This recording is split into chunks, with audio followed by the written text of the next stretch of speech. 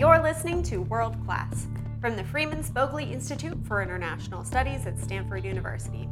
We bring international affairs expertise from Stanford's campus straight to you.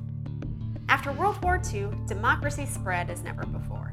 But today, dictatorships are starting to creep in.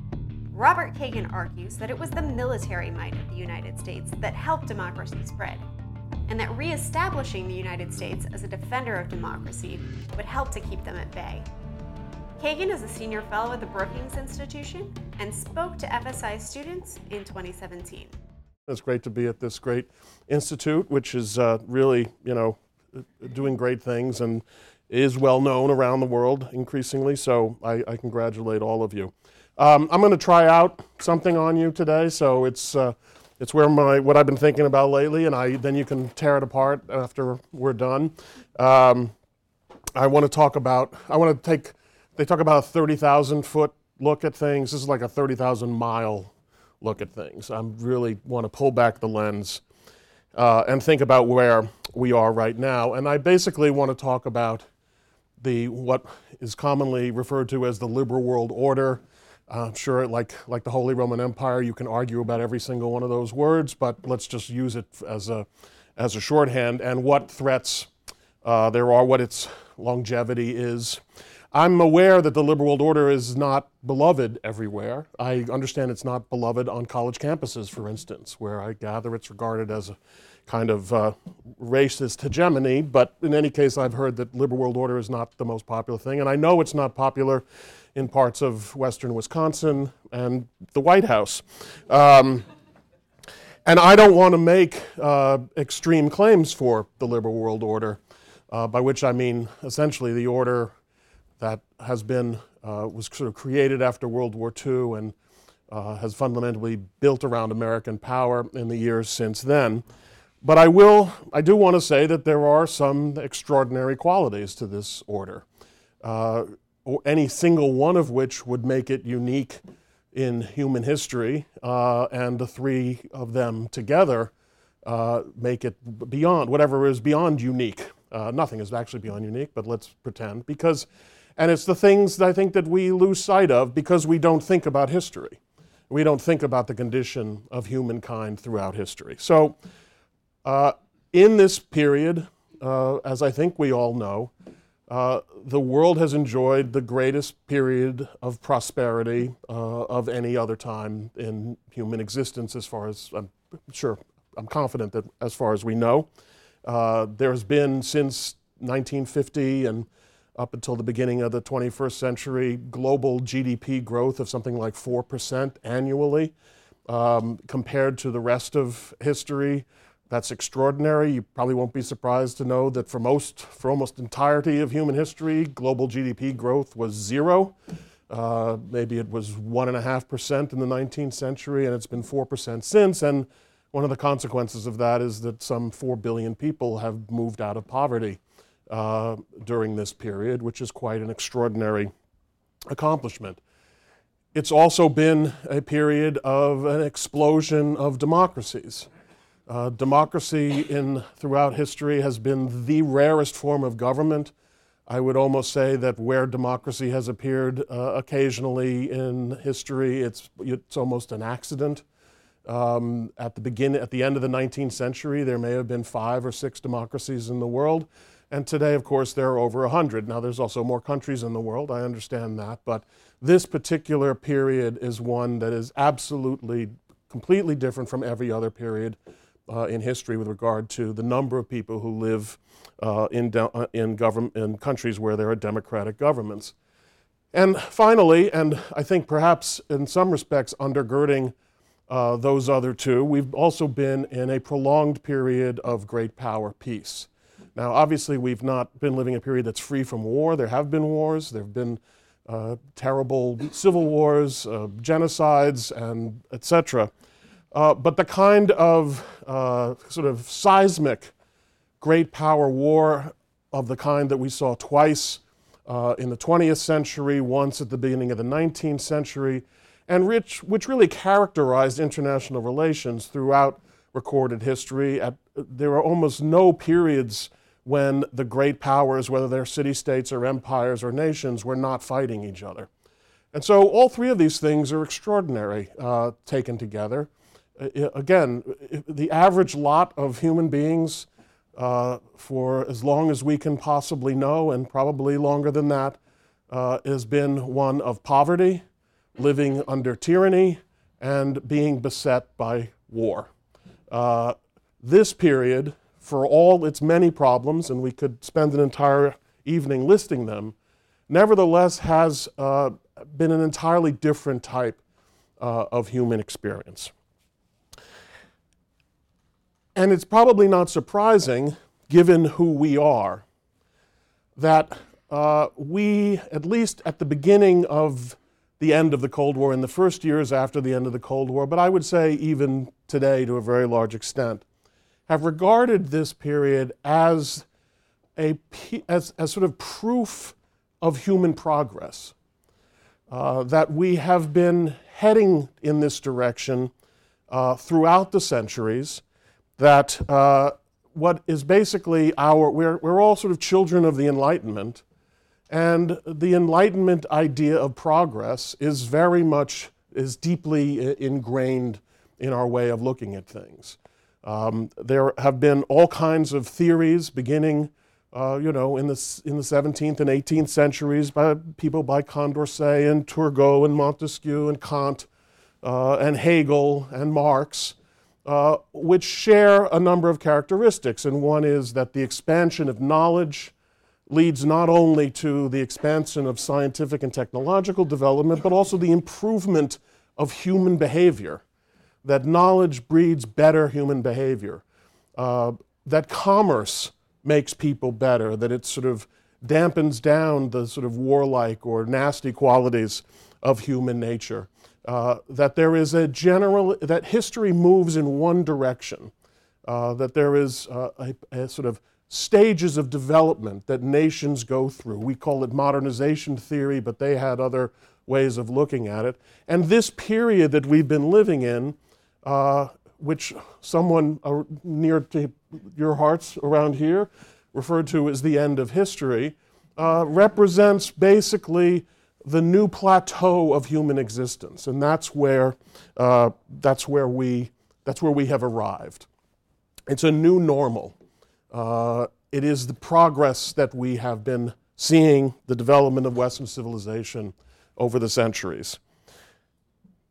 I have to say that I don't accept this interpretation, and it seems to me that it has always been based on a real cherry picking of history, because it has to ignore all the horrible backsliding, all the wars, all the devastation, all the periods when there were no democracies, and somehow move from carefully selected movements that we call Western civilization, so that we can find a way of creating a pattern that leads to this moment of the fulfillment of our attitudes toward progress.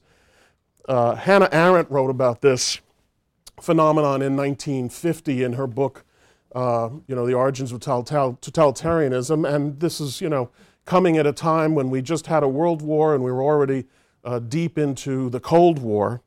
And she wrote, "We can no longer afford to take that which was good in the past and simply call it our heritage, and to discard the bad and simply think of it as a heavy load which by itself time will bury in oblivion." Well, apparently we can do that.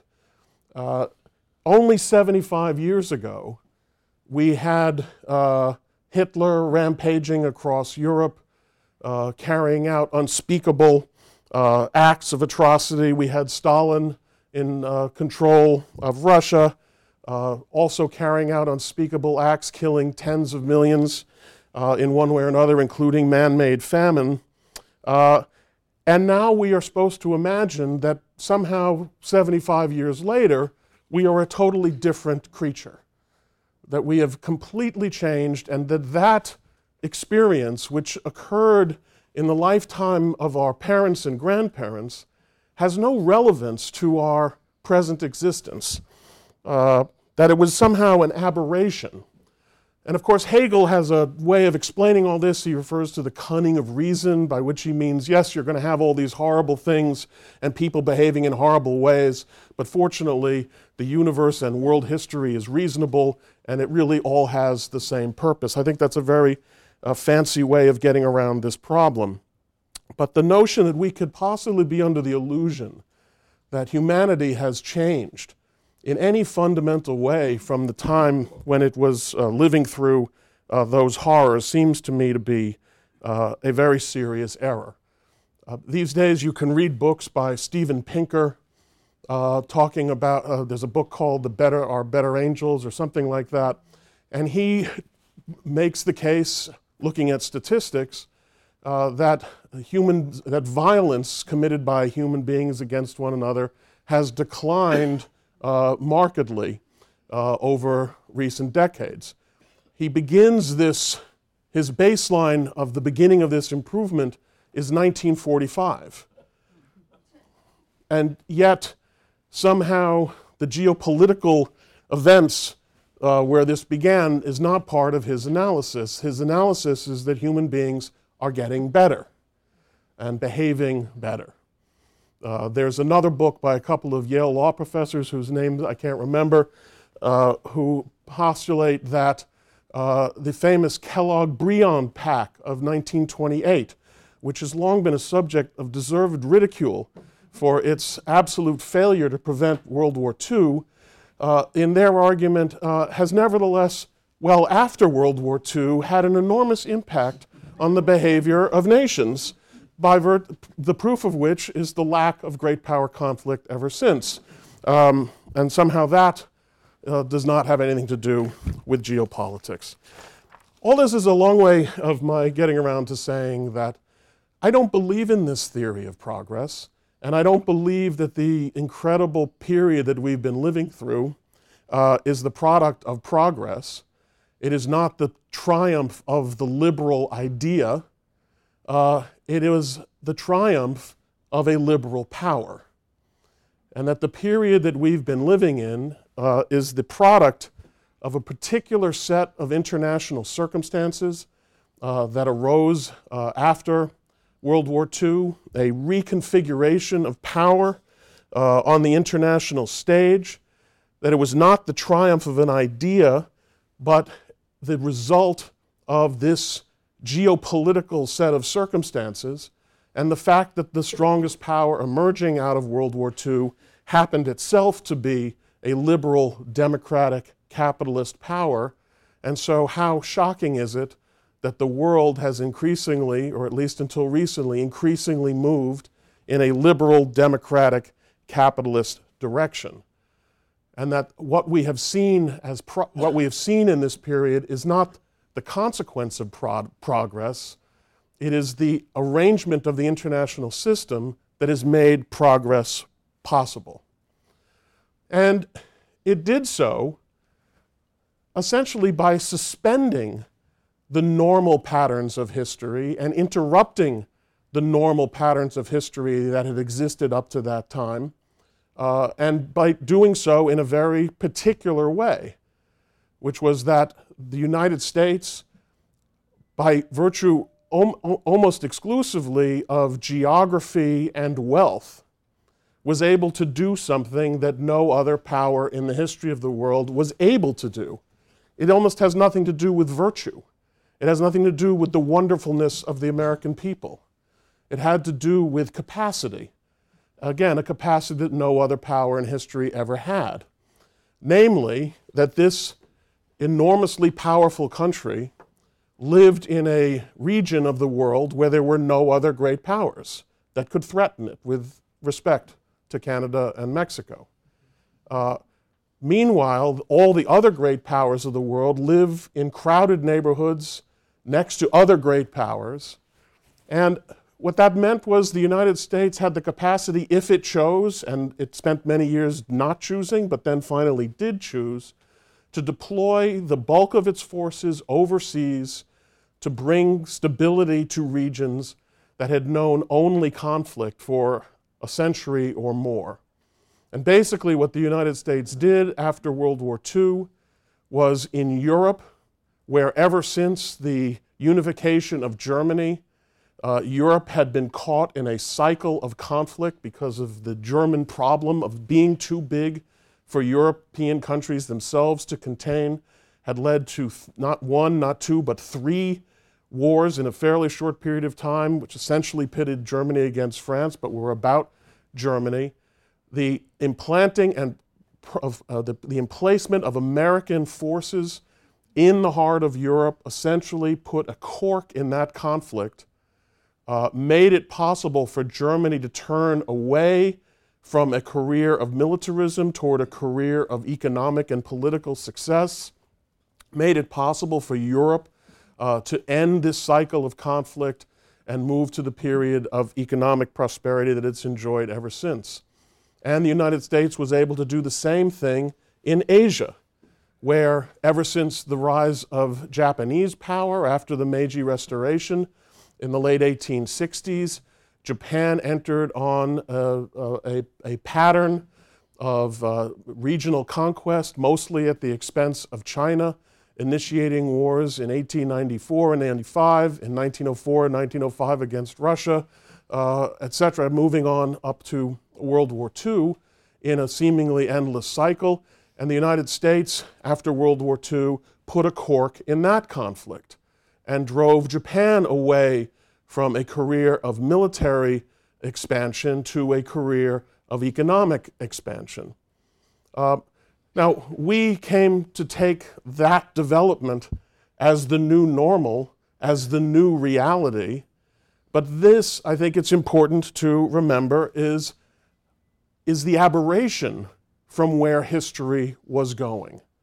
It's not the great power wars of the 20th century. It's not Hitler and Stalin and Imperial Japan and Mussolini and all of that that was the aberration. That was where history was going. The aberration was in stopping that history and suspending it. I should actually say the thing is that it did was to suspend it, not stop it. And in that space that was created after World War II, the possibility of progress that we've enjoyed ever since, the circumstances allowed for that progress to take place. And we've seen in that space the incredible evolution of what we liberals regard as progress, in terms of the expansion, the gradual expansion of rights, the paring back of government dominance, the growth of individual freedoms, etc., etc. Those things, however, depended on this, if I can use the term these days, safe space within which they could occur. Now, let me just say, because this is where things get complicated, this was not always a pretty sight, this creation of this liberal space. And, it's much nicer to imagine that it was just the triumph of the liberal idea.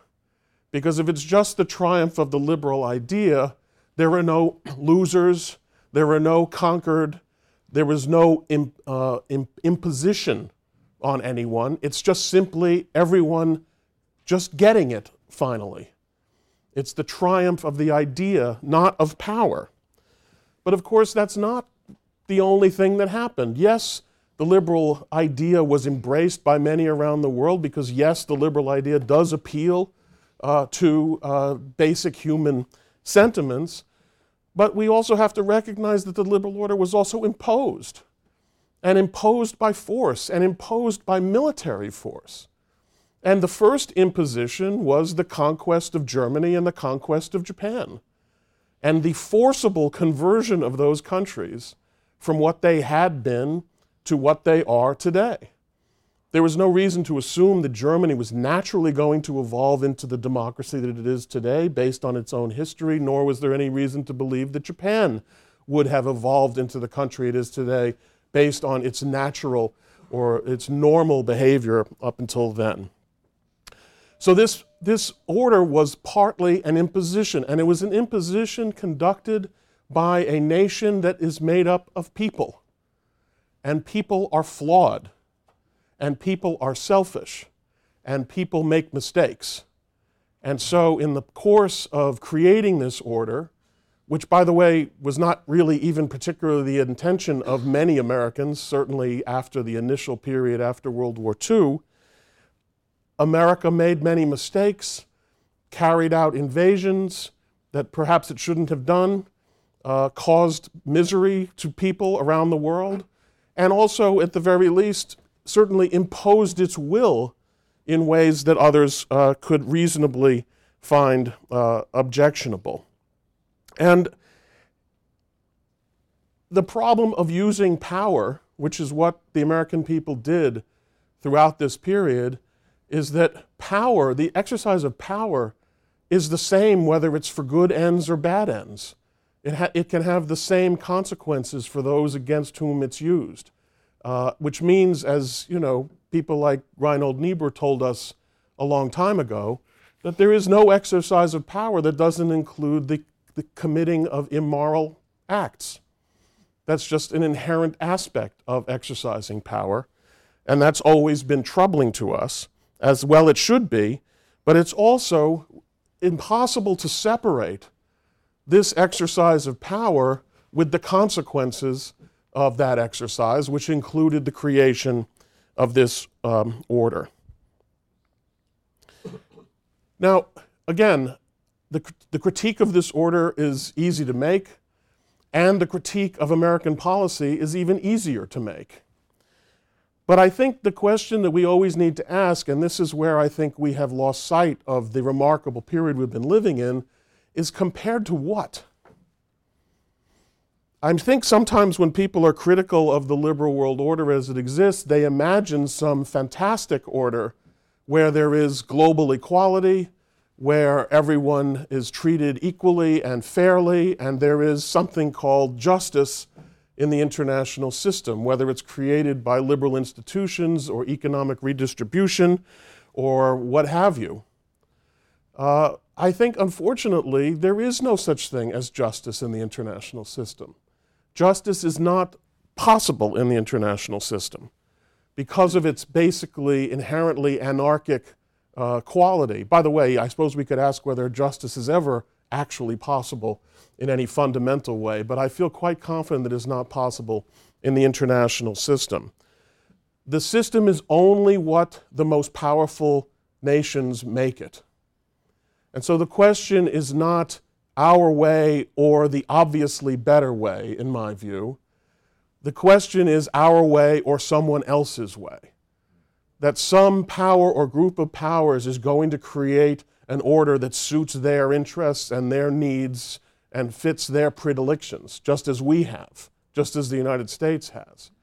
So unless you are very confident that that other order, which will also require power to impose, is necessarily going to be better, I would be careful about doing away with the one that we've been living in.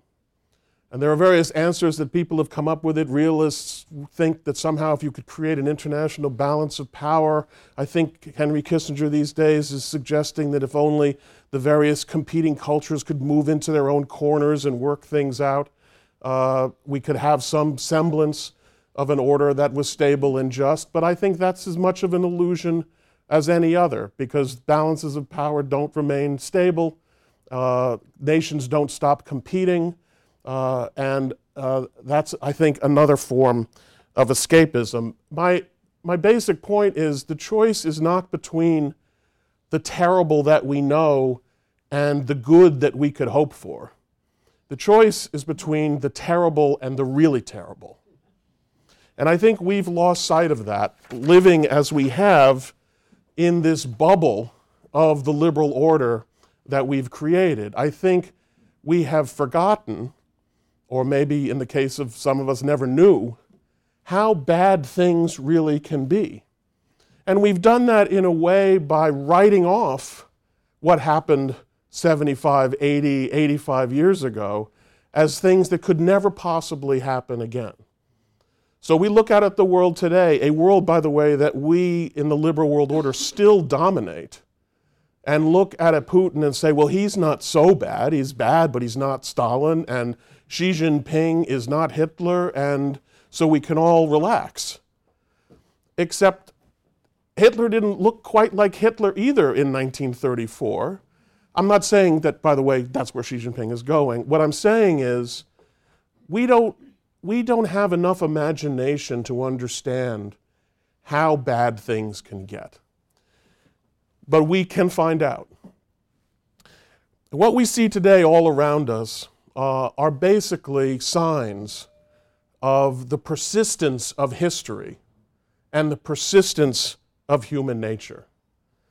We see more and more Russia behaving like traditional Russia, China seeking to re-establish itself in a traditional posture that it had held for hundreds, if not thousands of years in the East Asian region.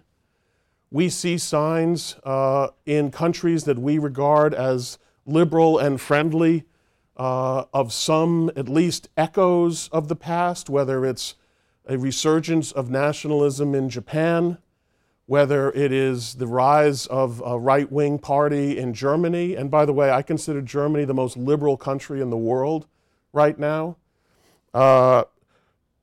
When I see some of these things are fairly innocent or fairly minor in the grand scheme of things, but when I see the United Kingdom voting for, deciding to pull out of Europe, I must say the historian in me says, well, what's new? The British don't want to be closely tied to the continent. I'm reminded of what I think might be a joke, but maybe it was true there was a headline in an English newspaper saying, channel shrouded in fog, continent isolated. There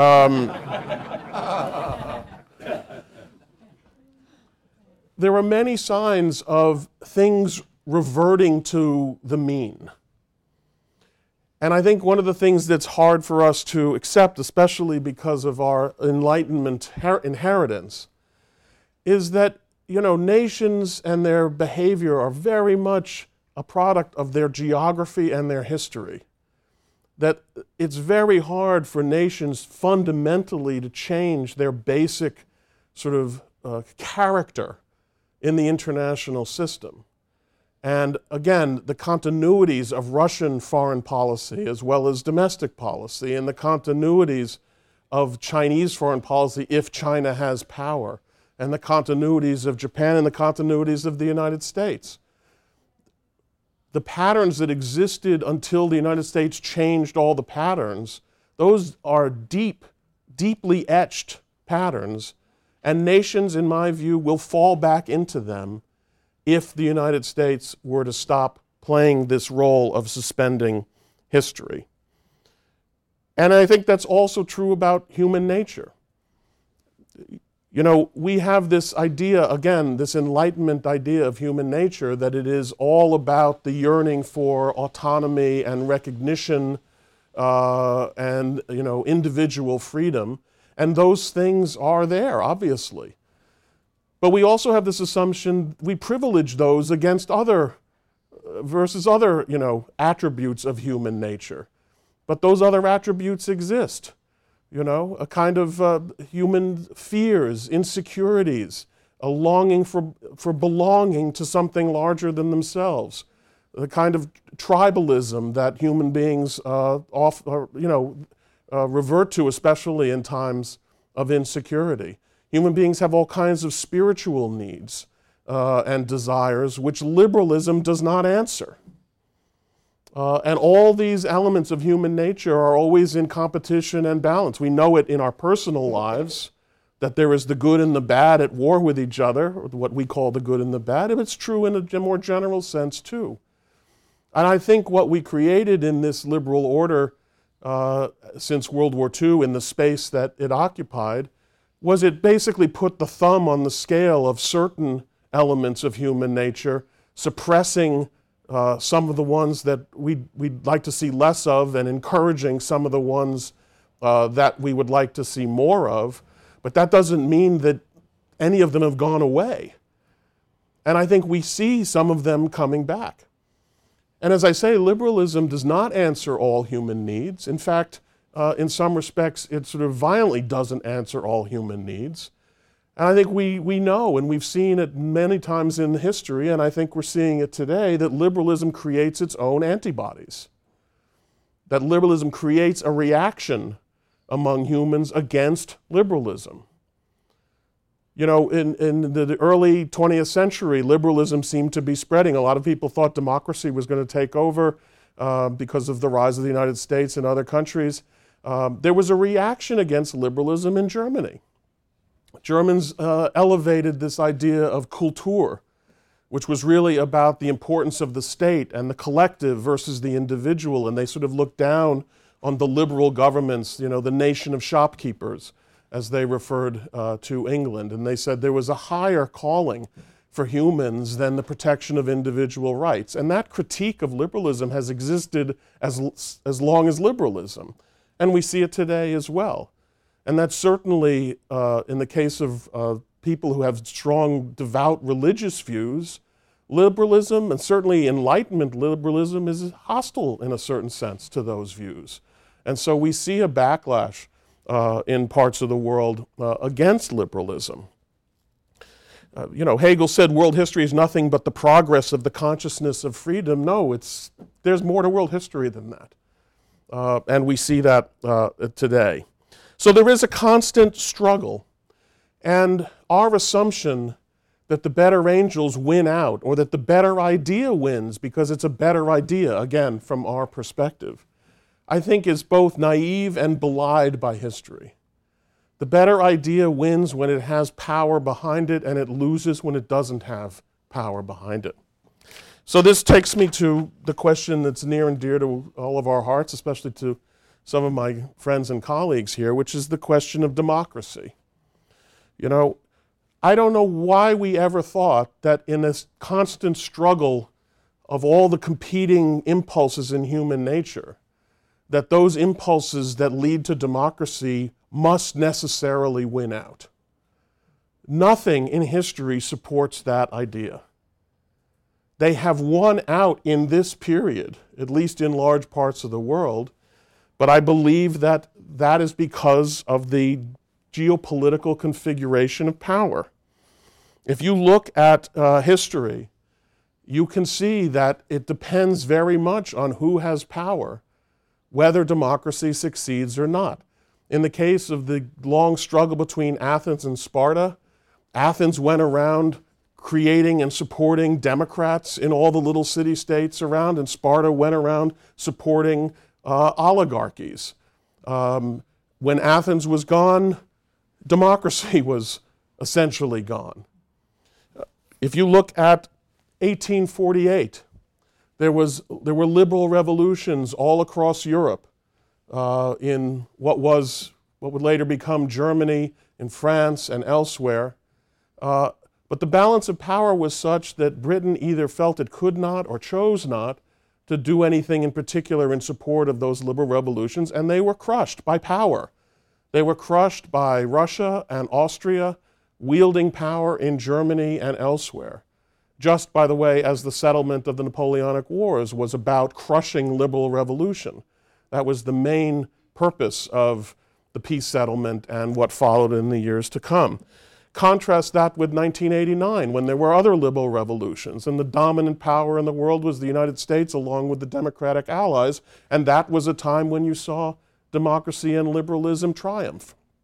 It's not a coincidence that you had these two very different geopolitical situations, and if you trace the rise and fall of democracy throughout the 20th century, it is not a one-direction situation. There were maybe 5 or 6 democracies in 1900. At the end of World War I, there may have been 24, but then democracy fell apart again. And you had the rise of fascism. And democracy as an idea actually lost power in the 20s and 30s. And so in 1939, you were back down to a little over half a dozen democracies again. And then after World War II, you had this growth of democracy, but even that wasn't a steady thing. There were reverse waves. for reasons that I also think have something to do with geopolitics and American policy. All of which is to say that our basic assumption that the democracy, the democratic world we see around us is here to stay, that we don't have to, that is sort of just the new normal, I have no confidence that that's really true. And I'm not just talking about democratic recession in some peripheral areas of the world. I'm talking about democracy right in the heart. We have this tendency, and I would say conservatives in particular have this tendency these days to say, well, we should only be supporting democracy in those parts of the world where, the basic preconditions are really there. We shouldn't be trying to spread it. And what they mean usually is in countries outside Western civilization, what they call Western civilization. So Donald Trump went to Poland and celebrated the values of Western civilization. Are we confident that Poland is going to be a democracy 10 years from now? 2 years. Thank you, Larry Diamond.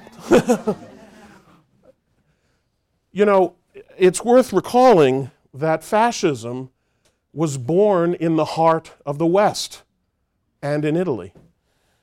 That was a joke for people who just didn't get it. Just a little joke here in the middle of this whole thing. So, but seriously, I would say that we have been directly and indirectly supporting democracy in many countries around the world where you might not have had democracy otherwise, and where you would not necessarily have democracy if the fundamental geopolitical realities were to radically shift. I would like to believe that Germany crossed some threshold from its past to its present and could never possibly revert.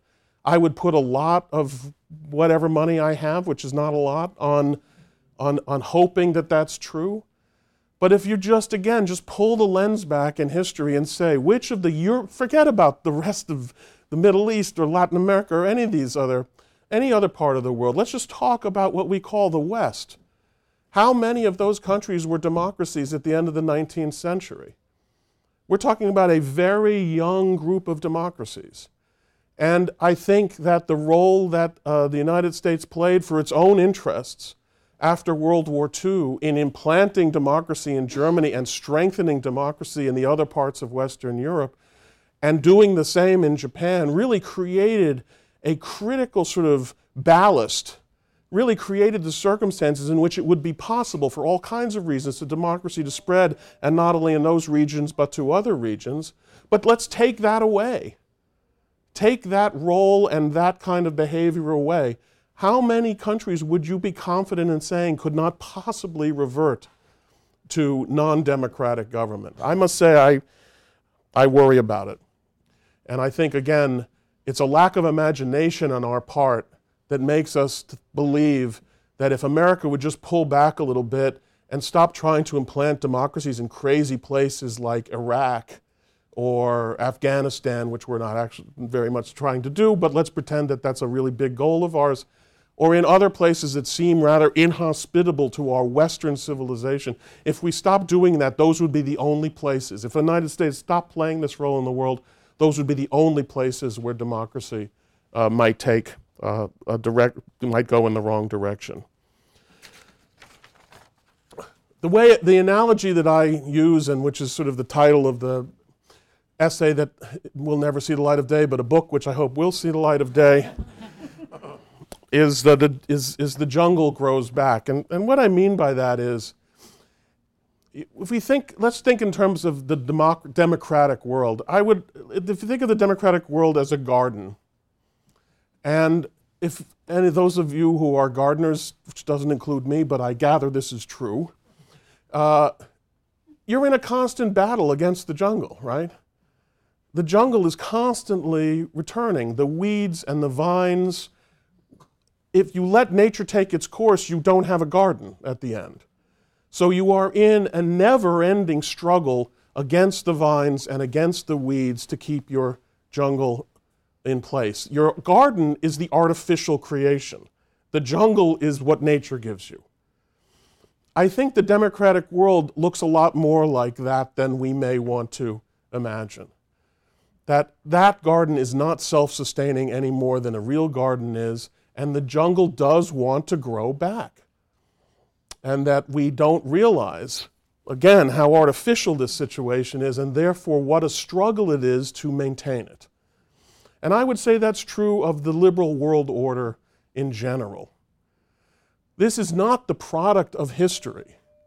In a way, it is a defiance of history. It is not the natural product of human nature. In some respects, it is a defiance of major elements of human nature. And in order to preserve it, it's not even enough to just stand back and admire it.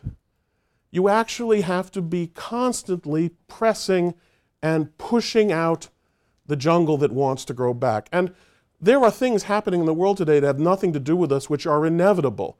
The return of geopolitics was inevitable. The rise of China, of Chinese power, was inevitable. The return of a Russia that is unhappy with the post-Cold War settlement was inevitable. I think the populism that we see around the world today was to some extent inevitable. It's no one's fault. It's human nature reasserting itself. The question is, are we going to fight back against any of this? Are we going to push back, as we did from 1945 until the end of the Cold War, engaging in all that ugly activity?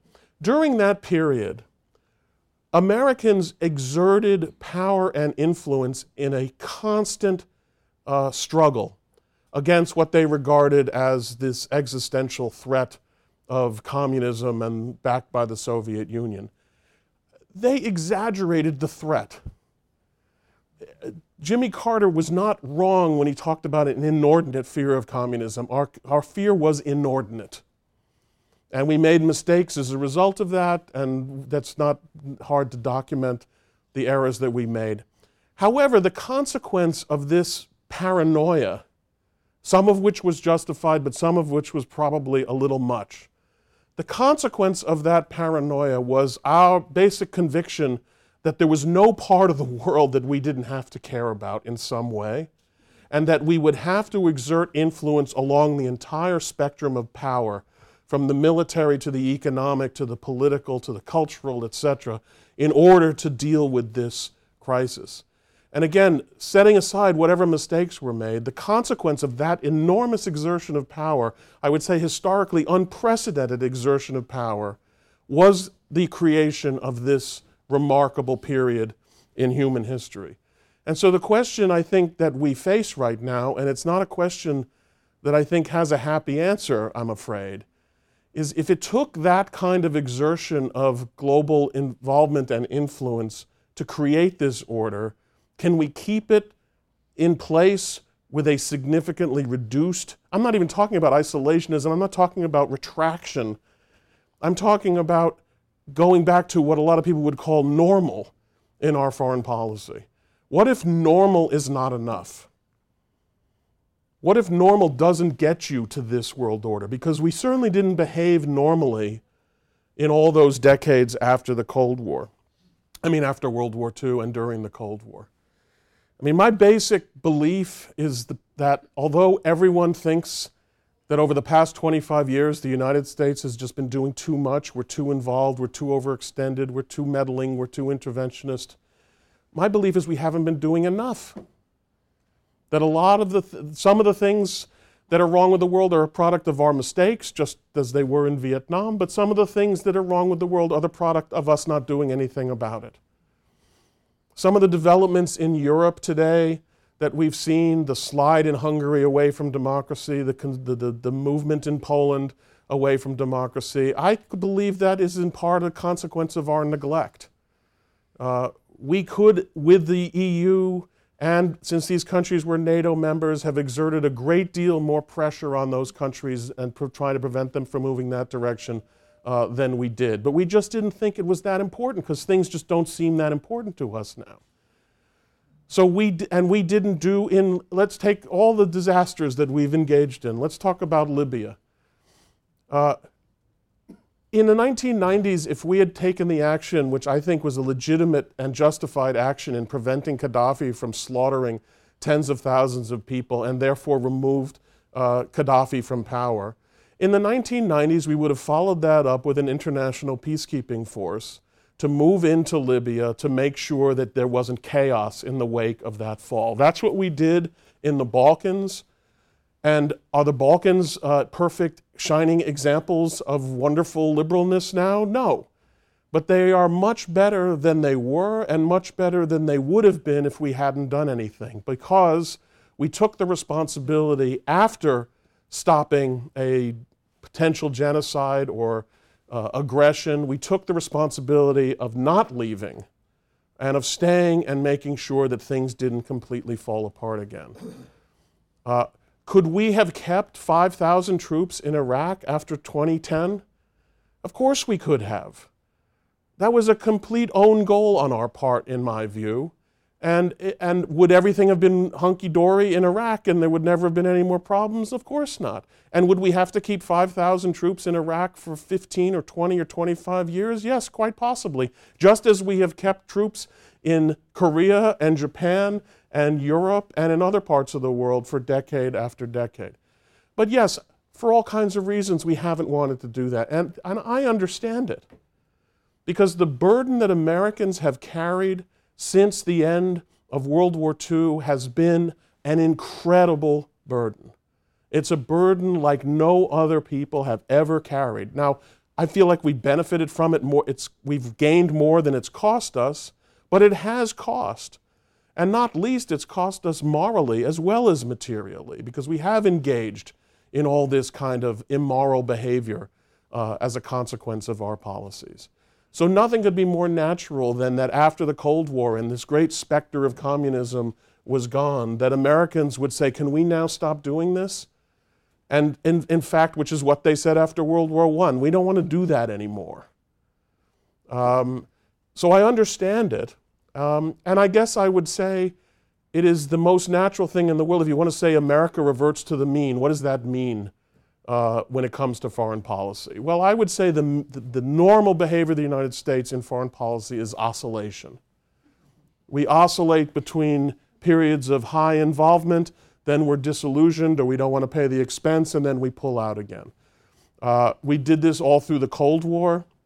You know, after World War II, everybody wanted to bring the boys home and go back to normal, but then we went rushing back out again. Got into the Korean War. After the Korean War, there was another period of retrenchment. Then we got into Vietnam, and then there was another period of retrenchment. And so you can see that oscillation. Now, during the Cold War, the oscillations were short and shallow. The oscillation after World War I was deep and prolonged. And we may be in one of those oscillations now. Although I must say it looks more like the oscillation of the interwar period after World War I than like one of the short Cold War periods of retrenchment. It's interesting to contrast our reaction to Iraq to our reaction to Vietnam. Vietnam was a much more costly war in terms of lives lost than Iraq. There were 10 times as many deaths in Vietnam than there were in Iraq. Depending on how you want to count the numbers, I'm sure Vietnam was more expensive than Iraq. And perhaps most importantly, it was much more divisive in our society than Iraq. It tore our society apart. But 5 years after the end of the Vietnam War, the American people elected Ronald Reagan on a platform of military rearmament and fighting the Cold War even more aggressively. He was the most aggressive proponent of Cold War policies since Harry Truman. And then when it was Morning in America in 1984. But we are now, longer than that after the disillusionment with Iraq. We're at least a decade. And we show no signs of coming out of this trough that we've gotten into in terms of our attitude towards global involvement as a people. I have to believe it's because during the Cold War, communism was enough, and without communism, we see no reason as a people to be engaged in this way. So I understand it. I understand why we would feel that way, and it's the hardest thing in the world to explain why it's necessary. because you can never prove that the world order is going to collapse.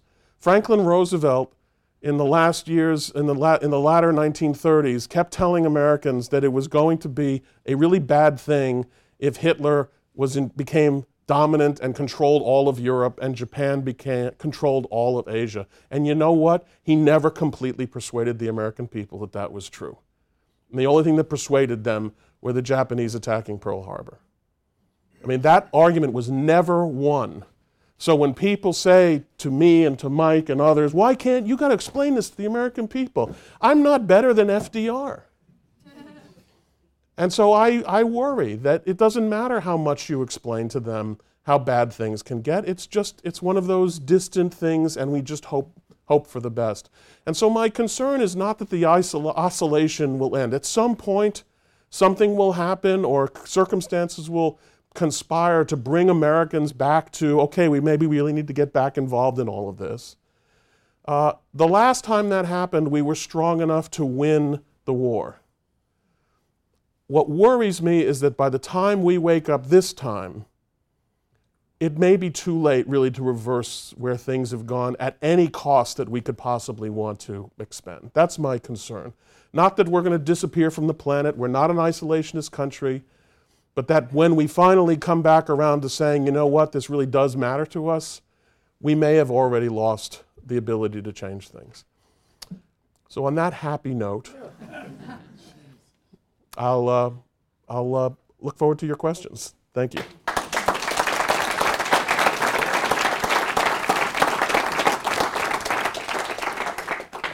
So, Bob, I think rather than me standing up here awkwardly, I'll just let you Great. the questions.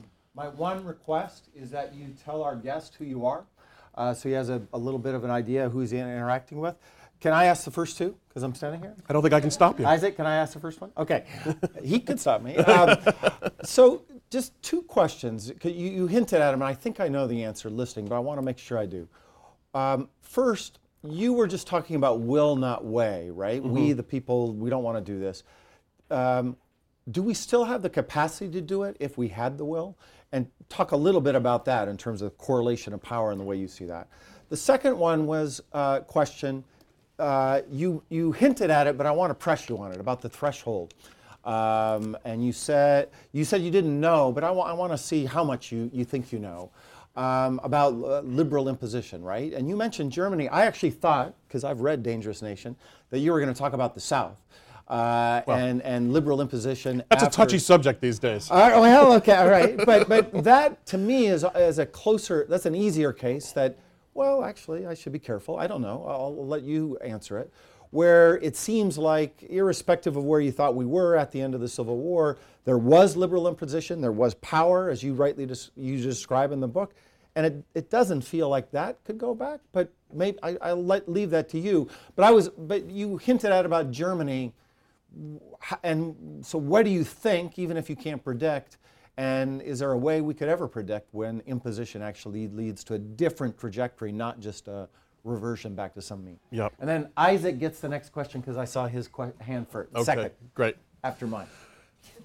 Well, on the first question, I actually, I've been pushing back against this notion of American decline and that we don't have the capacity to sustain this. I think the remarkable thing about this structure that was created after World War II is that it's very durable. And it will require, this is sort of, I guess I could have ended on this note. I could have ended on an optimistic note, but I chose not to, I guess, or I ran out of time. It's very hard to, this structure is deep in the sense that it is going to be true for quite some time, I believe, that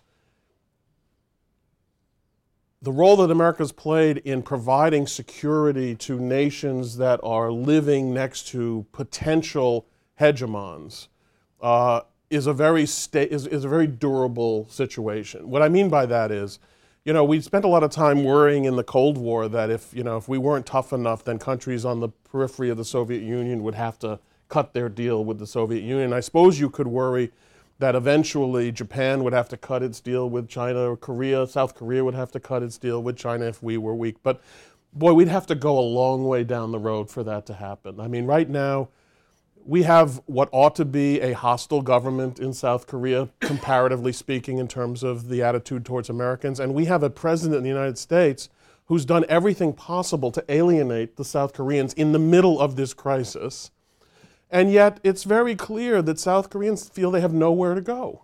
They're not going to go rushing into the arms of the Chinese. That's not an answer for them.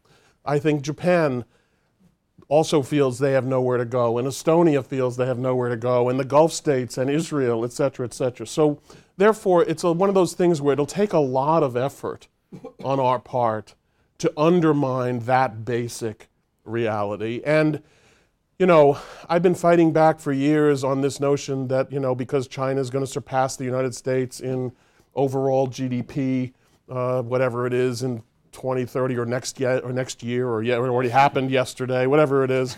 I'm not persuaded that that means that all of a sudden the world is completely different. It's still going to be a fairly poor country in terms of per capita GDP. But even beyond that, you know, Britain did not lose its capacity to sustain its world order because its GDP was 7% of global GDP.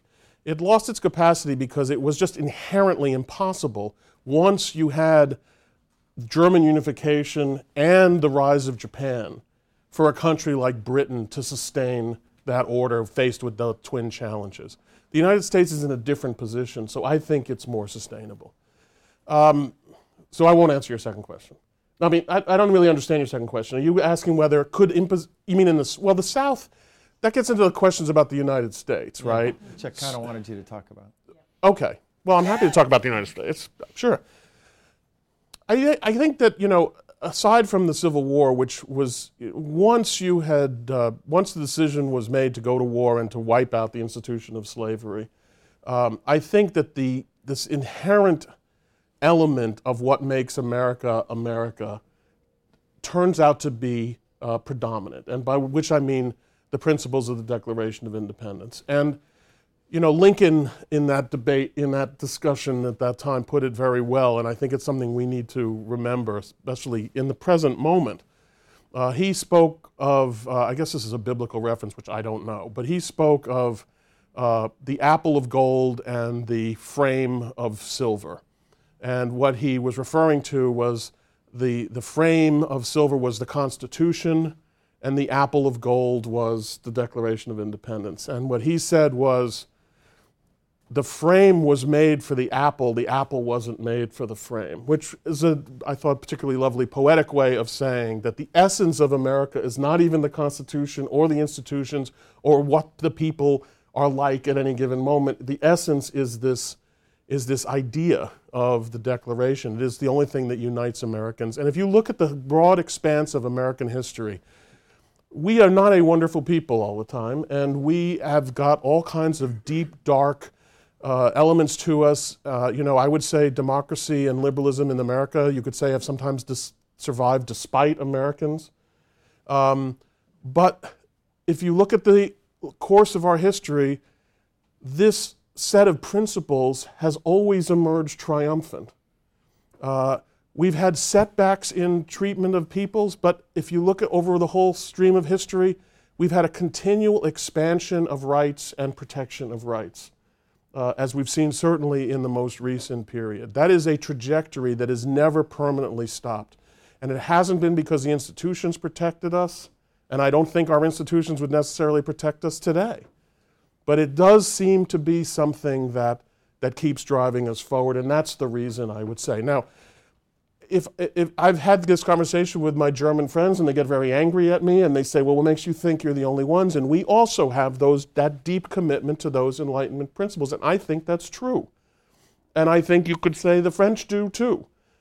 But, so did you ask me about Germany? Yeah, right. So the threshold question. So here's the situation in Germany that I worry about, and it's not because I think the Germans are going to become Nazis again. I don't think that's possible. Anybody who's been to Germany knows that that's like inconceivable. But here's the scenario I can imagine, which is if Europe in general renationalizes and countries start basically becoming more and more about themselves, and the EU ceases to be the big issue, and it's really about every country for himself, you are immediately back to what they used to call the German question, which is to say that Germany is too big and too rich for the rest of Europe to deal with. And so I can imagine a situation where Poland and Italy and Greece and France begin to take measures to try to hem in German power or to take economic decisions that are favorable to them but not favorable to Germany. And why wouldn't the normal response in Germany be to say, hey, wait a second, we have to take care of ourselves too. It's not evil, it's not Nazis, it's not any of that. It's normal human behavior. And then you're back to the German question. And so those are the kinds of things that I worry about. So Isaac. I'm Isaac. I'm a sophomore student of Professor McFalls. And so my question is, over the past 25 years, so your argument is that the liberal order has won out because of the United States' relative, power over peer competitors. But you also mentioned how over the past 25 years, the United States has done less and less in the international arena, and it also seems that our competitors like China and Russia are getting stronger and stronger. So why, despite this, have we seen Russia and China become more liberal over the course of the past 25 years, especially China, maybe less so Russia? Is that kind of a fault in your argument? No, it's actually, since I don't think that's actually true for China, it's one of the reasons that I've been led to where I am right now. I mean, since I'm much older than you are, I remember in the 1980s and 90s, we were being told, the sinologist community said, and the political science community said, that as China's per capita GDP went up and as China made these economic reforms, that they would eventually have to liberalize politically. And we heard a lot of stories about how, well, the fifth generation of Chinese, because they're educated in the West, and et cetera, et cetera, et cetera. But, at this point, if you talk to a sinologist, that is not the direction that China seems to be moving in. Now, you still have people saying, because we can never escape this modernization theory that we're so enamored of, that China can't possibly continue to grow economically without liberalizing politically. But I would say so far they're pulling it off pretty well. And so I would say, if anything, the evidence is much more, the people who have to prove that they're right now are the people who say this evolution is inevitable. I think we are too enamored of our own theories of development, and we're not really prepared to see them not working. And so we'll never give up on this theory. But as I look in Russia and I look at China, the promise that we thought existed in the 1990s, it's now 20 plus years later, and that's not where things have gone. Larry, yeah. So I would like Larry Diamond at CDRL and FSI and Hoover present the following proposition to you, that the situation is much more alarming if you look at technology. Both the asymmetric elements that enabled the Russians to really have a very troubling intervention in our democracy, but more so the growing signs that China is leaping forward in terms of technological advantage. It's not just the relative size of the economy through foreign investment deals, through requirements for technology transfer, through very significant technology theft of our intellectual property and other means. I'll leave that for later. But also by the fact that they're now spending twice the percentage of their GDP on research and development that we are. So a lot of basic science and technology is actually now moving to China, and a lot of the Chinese scientists and engineers we have trained are deciding to move back to China. And there's some very smart people looking at this who think that if something isn't done, they will have the edge in cutting-edge technologies in robotics, artificial intelligence, gene editing, and a number of other things in 10, 15 years, 20 at most, and that they will have, at some point in that time frame, the military superiority over the United States. And that's a world we haven't lived in.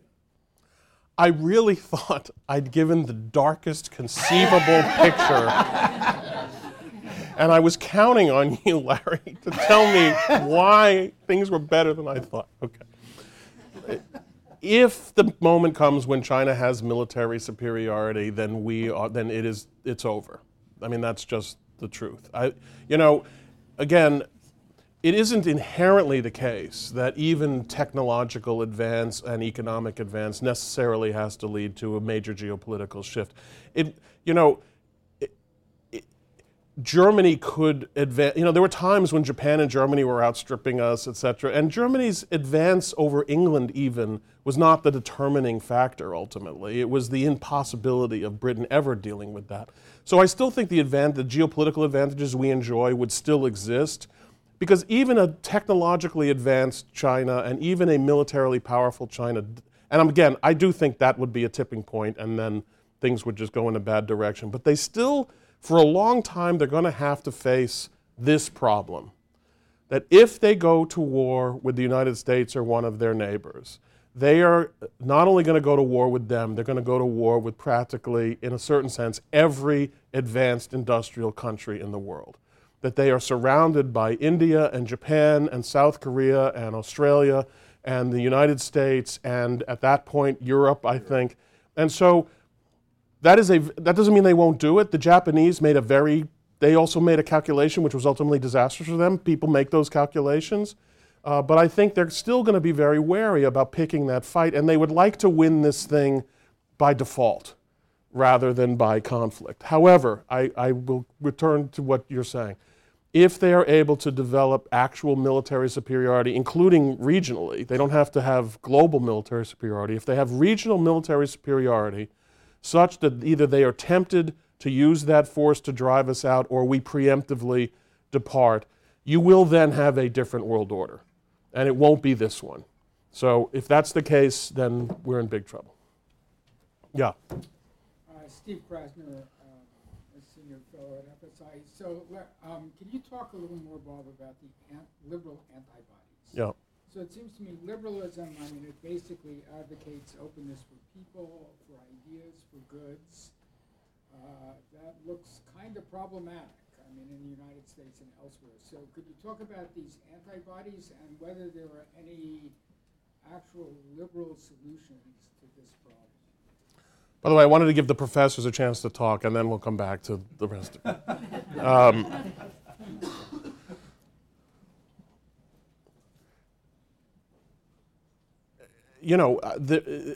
Part of the openness is not, to me, the openness is not the big problem. It does make it possible. You mean the openness in the sense that it lets goods in so people lose jobs, or? All of the above. Okay. Lets ideas in. We have the free flow of ideas is good. Maximum openness of the economy is good. And people will say that you can't have migration, which is sort of where there are no limits, but they have no way of talking about what the limits might appropriately be. Yeah. I don't know. I'm going to say I don't know what the answer to that is. I think that we could weather this populist revolt as we have in the past. Now, we lost faith. The faith in democracy was steadily declining in the 1930s, and after not only the Depression but the rise of the fascist powers, who seemed more successful. So what turned that around? Part of it, I would say, holding the fort was having very good political leadership in the Western countries, and part of it was a war that we won. And you might say that 90% of it was the war that we won, and it's not clear that in the absence of that war, that democracy would have necessarily been taken as the answer. And, there was tremendous dislocation then, and our freedoms then were allowing all kinds of people to say all kinds of things, et cetera, et cetera. So that's why I say I don't know exactly what the answer is. I have a certain amount of faith in the United States, for the reasons that I was saying to Mike, that we have nowhere else to go. If you actually say it's not about liberal ideals anymore in the United States, what does that lead? Where is that? Where do we go after that? We can't have, just regardless of what some people may want, we can't have a white America. That's just not an option. So what happens? In fact, I've heard interviews with white nationalists, and they even know that. But what they want to do is have areas where they can just be white and other people should go away and live in their own areas, So that's not going to happen either. In the rest of the world, I don't know necessarily what the answer is, but I do have an instinct that our leadership is going to be a big part of it. That the ability of the core West to hold together is going to depend to a large extent on our working with them and being there for them. But as I say, I don't think we have another option. Yes? James Paisley, I do the communications manager for the Rural Education Action Program, which looks at rural development in China. You touched upon this both in your paper on falling back towards World War III with a military surge in China and Russia, but you also touched upon the alliance system that sort of holds that in check. If the liberal world order that has enabled this period of such progress has benefited these members of the alliance system, doesn't that in and of itself help to insulate challenges to the liberal world order in the case that the United States begins to withdraw from that and essentially create the conditions for stability, even if we reach a tipping point with China militarily as a regional power? You mean that the Allies will fill whatever gap we... The collective essence of the alliance systems fills the gap that's left by the space of a withdrawing U.S. I mean, I think that is more theoretically possible in Europe than in Asia, because unfortunately, as we know, the relationship among our allies in Asia is not a good relationship. I mean, if left to their own devices, I don't know how close Japan and South Korea would be. They're not really in love with each other right now. Last I looked, and so our withdrawal in that case is more likely to lead to multi-sided conflict, and India, even though right now we're sort of a pole around which India and Japan and Australia and Korea can kind of coalesce, and some Southeast Asian nations informally. I don't know that in the absence of the United States anything like that happens. As I say, I'm a little bit more confident that might be true in Europe, but I can imagine a scenario where Europe becomes Europe. Again, the problem with that kind of the thinking that you're talking about is it assumes a lot of what we're seeing now stays the same, only we are not there. And it doesn't, in my view, pay sufficient attention to the degree to which things are the way they are right now because we are there, and wouldn't be otherwise. Yes, ma'am. Yeah, you. Sorry, people not call you ma'am? I'm sorry. That's right. I'm Anna. I'm a junior studying computer science. I was curious, to what extent do you think economic growth is responsible for the rise of democracy in the liberal world order? And by extension, at least the perception of lack of economic growth responsible? Because if economic growth is responsible, it seems like the prescription is not necessarily more aggressive state building or military intervention, but some sort of economic policy solutions. Well, setting aside that I didn't know we knew what those economic policy solutions were, because if we are, we really should be employing them now.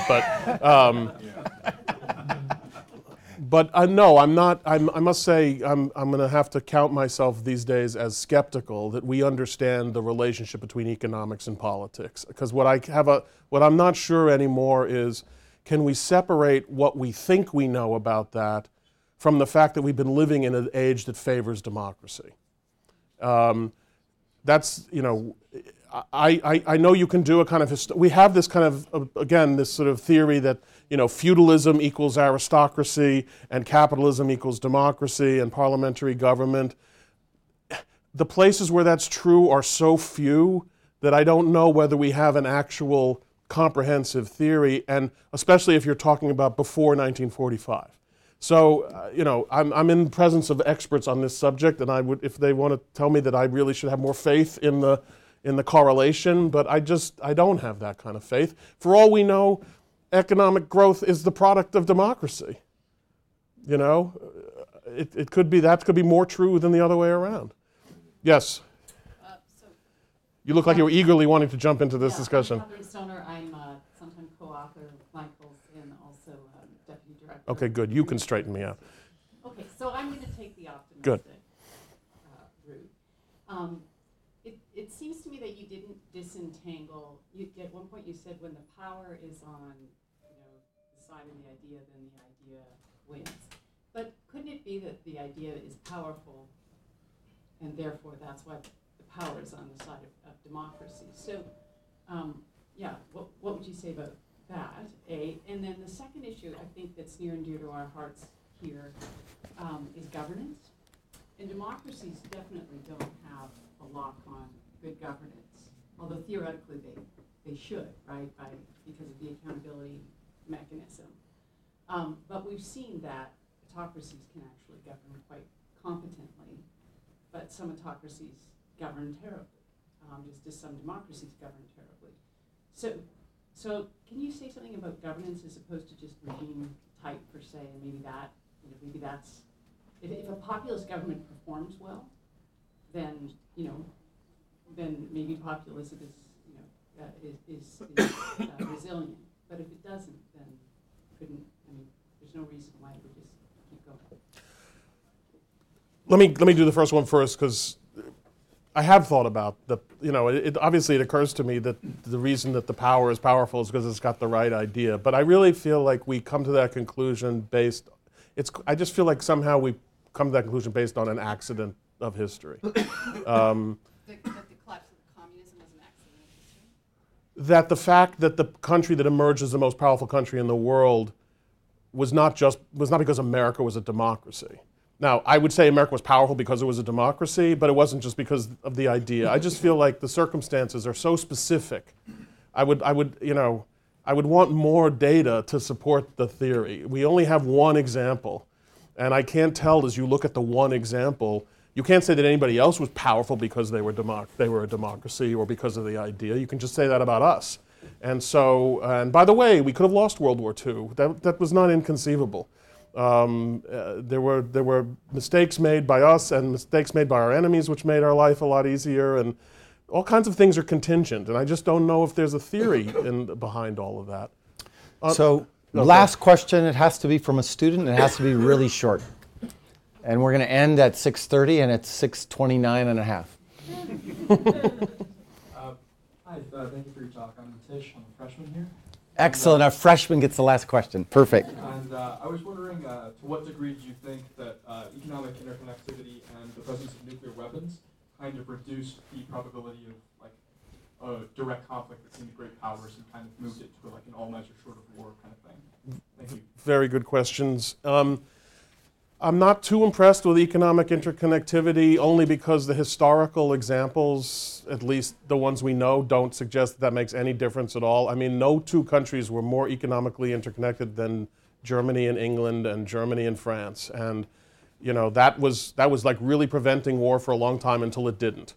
And I would say you could obviously look at economic, and I don't doubt, by the way, that our mutual dependence, China and the United States, is a check on conflict. I do believe that's true, but I don't think it's a reliable check when other issues start coming to the fore, like nationalism and geopolitics, et cetera. Those things generally trump interconnectivity.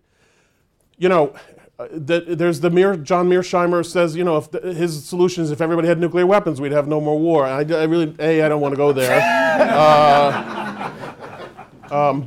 But more than that, I actually believe, I'm not persuaded we can't have sub-nuclear conflict between nuclear powers. I actually believe we can have a conventional war with China that does not go nuclear. Now, it's a scary thing, and, things happen and get out of control, but let's face it, both countries plan every single day for a conventional war that does not go nuclear. And I think we could have gotten ourselves in a conflict with Russia during the Georgia thing when we had ships in the Black Sea and they had ships in the Black Sea and we were going to bump into their ship. Things like that can happen. You know, it's more like the wars that occurred in like the 18th and 17th centuries, which were not total wars. They were not wars of national destruction. They were wars of position. I think it's possible to have a war of position that neither side allows to go nuclear. You've been listening to World Class from the Freeman Spogli Institute for International Studies at Stanford University.